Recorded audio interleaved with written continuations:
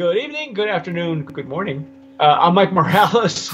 You're watching Sipping Off the Cuff on TequilaAficionado.com. I'm in San Antonio. That gentleman over there is... Good night. I'm Rick Levy in San Diego. It's nighttime where you are. I'm in Australia. No, I'm San Antonio, Texas. It's nighttime, not the middle of the night, but close to it. Rick and I, have been discussing, dissecting, and really thoroughly enjoying G4.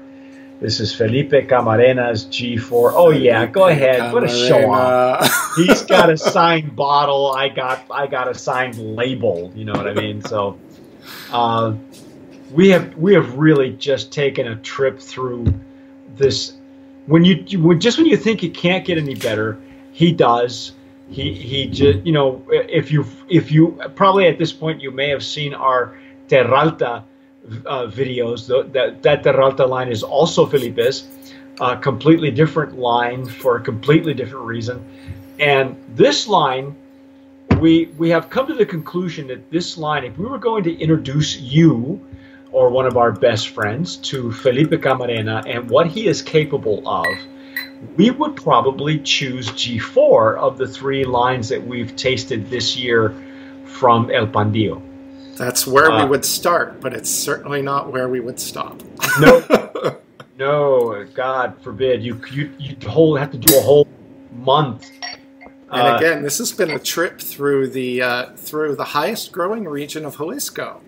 Again, yes. Felipe's growing his own agaves right around his distillery, and they're growing them at about 6,800 feet, which is the highest you can find, probably. Yeah.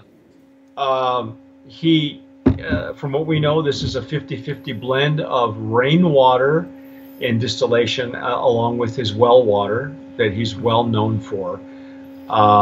What do we know? How long? Now, we know it's an XA. They don't have to tell us how long this is an XA. We know that it has to be 3 years or more. Do we know anything else? That's what they're saying. They're saying 3 years, maybe more. Well, judging from what we know about him and barrels, right? We know he uses ancient barrels. Yeah. He's not real fond of masking his tequilas as opposed to adding another layer of complexity. He's not a barrelhead, He's not. He's the opposite of Enrique Fonseca. Right. I mean, so Enrique Fonseca is a genius when it comes to barrels, and he does. He adds amazing stuff to his juices by the way he manages his barrels. And with Felipe, it's the opposite. He's always focused on the agave. Well, that's, as you can see, this is for an XA. That's real light. So it wouldn't surprise me at all that after, right at the end of 3 years, he's pulling this out of the barrel. By the way, all the expressions are 80 proof, 40 ABV. Unlike Terralta, where he had a 110 and a 55. He had a barrel. Unless you were lucky enough, if you visit the distillery, you might be able to pick up a bottle of Felipe's single barrel proof. He had a private barrel, and so there are some bottles out there that aficionados have from Felipe's private barrel that it's overproof. You're killing me. Oh my God. I'm using my general line glass. Yeah, well, again, very light in color. This is not, not for oak heads. I mean, it's very light.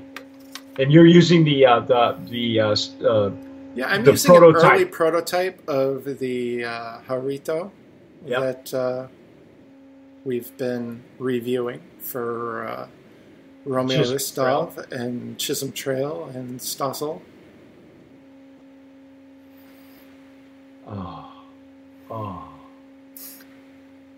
it's not tequila, it's perfume. I just Oh. want to just right here, my bowl, right here. Absolutely. Absolutely.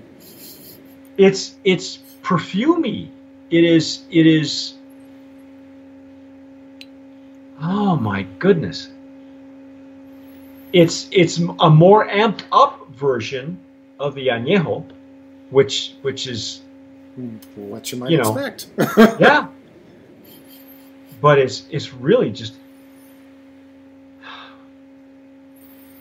Yeah. I think it's sweeter and spicier on the nose. You know, again, it's just a louder progression of the añejo. Yeah. But again, all of his expressions are toned down from what you would expect from an extra añejo. You know, you'd expect this to be screaming at you, but it's really not. It's what most añejos are doing now. He's doing with this extra añejo. Wow. So we know we're getting more of the barrel spiciness, the sweet spiciness. I'm not getting any more baked fruit like I did with the añejo. At least not yet, anyway. I might be picking up a little in the Jarrito. Okay, all right. I mean, chances are it's there. It's the same liquid that's just been pulled out of the barrel later than sooner. So. Yeah. Oh, okay. Now there it is. There's more alcohol also. I mean, I just broke the seal on this, so it's right where it belongs, at the bottom of the glass. So.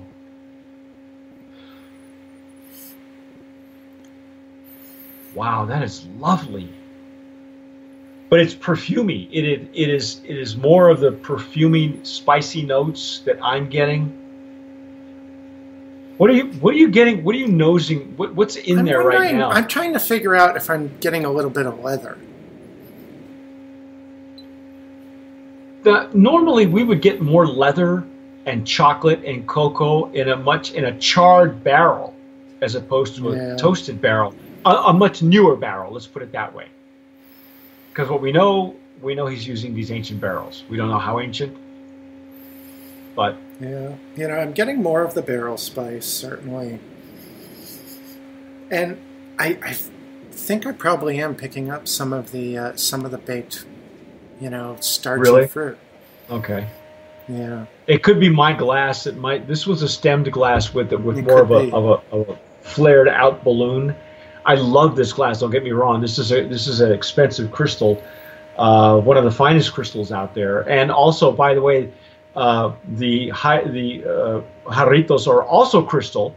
My understanding is Stossel has some of the best crystal in the country when it comes to specific glassware. So they're comparable to whatever Riedel has put out. Or Glencairn, for that matter. I think they're on par with Glencairn as far as their glass, the quality of their glass. I've learned a lot doing the flavor tastings with the jarritos. It's been a real education. And Romeo, when I had a chance to interview Romeo for Open Bar, Romeo being the owner of Chisholm Trail, who has designed that jarrito, and is a fascinating man, really a nice guy. Rick has talked to him on the phone. Yeah, he's got so much information. It's wonderful. Yeah, it's very much like talking to a master distiller, as someone who believes in the craft and who gets it. Mm-hmm. And what we're looking for is something that historically and archaeologically is more accurate for agave spirits, so that it belongs to Mexico. It belongs to the spirit of Mexico. So we'll see what happens with our notes and everybody else that's submitting notes to Romeo and Chisholm Trail. So we're hoping that might be you folks out there might be getting your first look at what an agave, a preferred agave, a preferred vessel for agave spirits. But I'm really enjoying it, the XA out of this glass. Yeah, I'm getting a lot of deep, really kind of luscious notes off of the Jarrito. And this is the That's the thicker widest. It's the widest of the Jarritos too. It has a wider opening. It has a wider base. There's a lot of room to diffuse and to swirl around. And when we were doing the añejo, we were both using the Glencairn, but then I had to throw a splash into a Jarrito as well to kind of compare, because I was kind of missing that kind of deep, luscious kind of aroma that I'm getting off the tumblers. The tumblers were really a lot of fun to play with. It was fun to experiment with them because we were easily pulling out stuff that I think in our heads, Rick and I are going, how did I miss that? Because it makes those glasses, those tumblers make things, the better the glass, the easier it is to nose and to sample, because it makes it much more obvious to you. And then you're going in the back of your head, am I really just a novice, or how did I miss that? So there's a lot to be said about good quality glassware to enhance your enjoyment of the spirit. If you're going to spend, what do we talk about? If you're going to spend 50, 60, 70 bucks on a bottle, you may as well have a really nice crystal glass that you can enjoy it in, because don't you deserve it? Yeah. While we're talking price, the spread I found on the XA was surprised me. Was between 60 and 80. And really? Most of it was in the like the high 60s to 70 range. But right now at Old Town, it's on sale for $60. Are you getting a commission from Z? You would think. You would think. No. I don't know. I'd say, you know what? This is misdirection. He's misdirecting you. He's going to go and pull cases just for Rick. Because at that price, I just pulled these. I pulled these prices off the website, and so anybody going to their website and placing an order right now, those are the prices that they would get. Yeah, but if they're out of stock, it's because Rick has them for you. Contact Rick as ibootleg.com. No. Oh, it's just amplified sweetness from the añejo. I haven't tasted it yet, so I'm gonna taste it.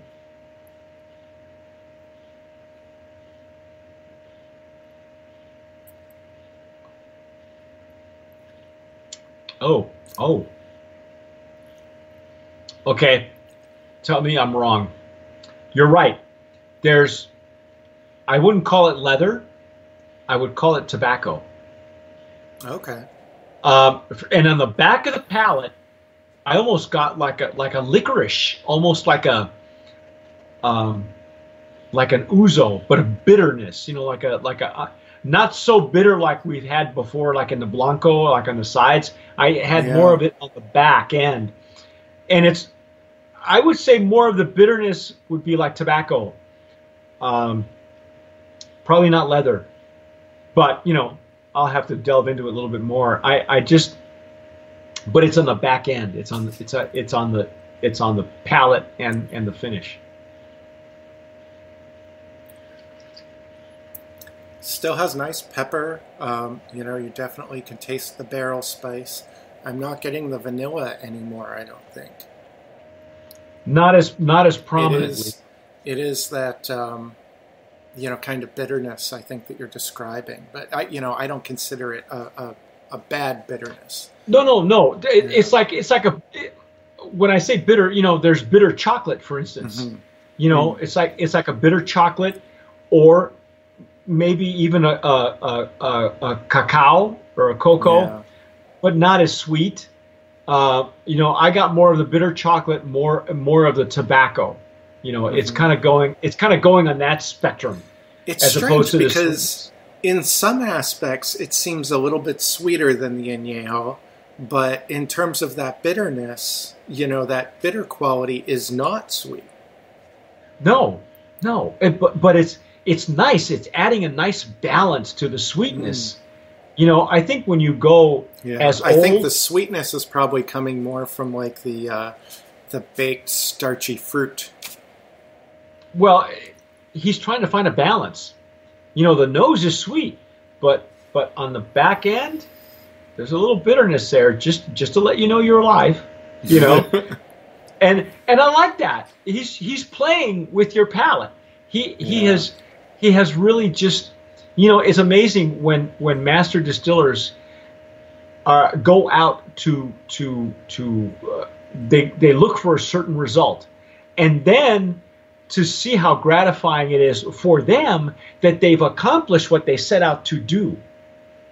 You know, I go back to Herman Gonzalez and the way, you know, what he did with Tears of Llorona and T1. You know, he was looking for a certain effect, and he got it. He got it. And Felipe is like, his concentration for all three of these brands with different expressions.